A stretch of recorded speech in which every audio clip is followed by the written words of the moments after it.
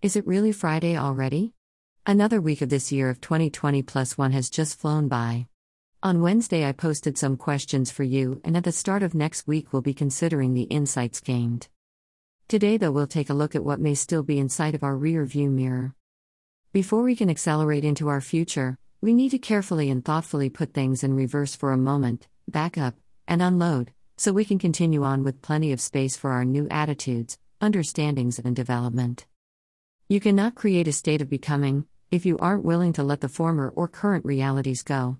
Letting go of the old is our shared focus now on becoming today.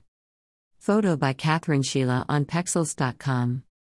It's something we have all had to ask ourselves, multiple times.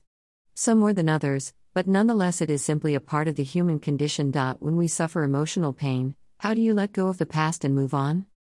First, you need to accept that it is a conscious decision. One that involves taking action. Holding on to the past is just like letting go, and moving forward you decide. It's your choice. Once you make the decision, then you take action to make it happen. To me, it seems the best way to heal is by learning a lesson from the situation, then using it to be becoming. Channel your thoughts, intentions, desires, and energies into focusing on growth and building that momentum that moves both forward and upward.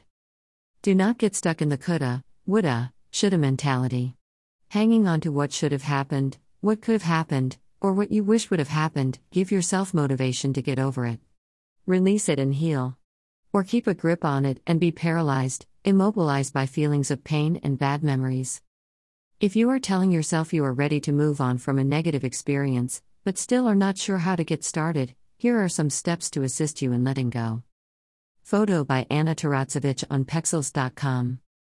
1. Develop positive self-talk. Those endless conversions that go on inside of you, and sometimes aloud when you think you're alone, are the starting line. How you talk to yourself can either help you move on or keep you bogged down.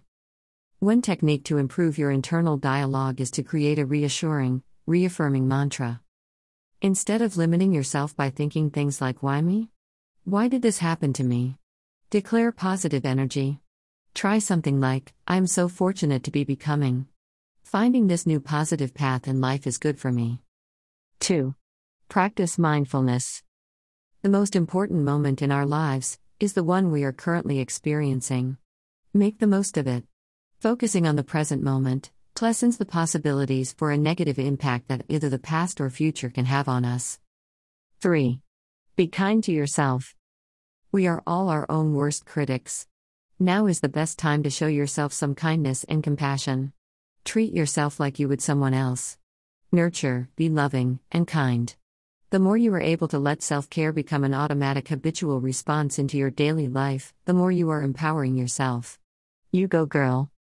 4. Let your emotions flow freely. Do not keep things bottled up. Burying your feelings not only causes the pain to remain, oftentimes it can increase and have negative physical effects on our bodies and minds as well. You are not the only one who has ever been afraid to face a negative or painful emotion. Just realize you need to do it. Face your fears, breathe, and let them pass through you. Do not allow them to define you. Photo by Evie Schaffer on Pexels.com. 5. Foster your loving circle. Yes, it is a simple step, yet it is oh so powerful. Enlarging our circles of positive people helps to lighten your load, share the burdens, and get you through a lot of pain. No one is an island. You cannot live life alone. Therefore, you should not expect yourself to overcome hurts alone either. 6. Tell yourself it's okay to talk about it.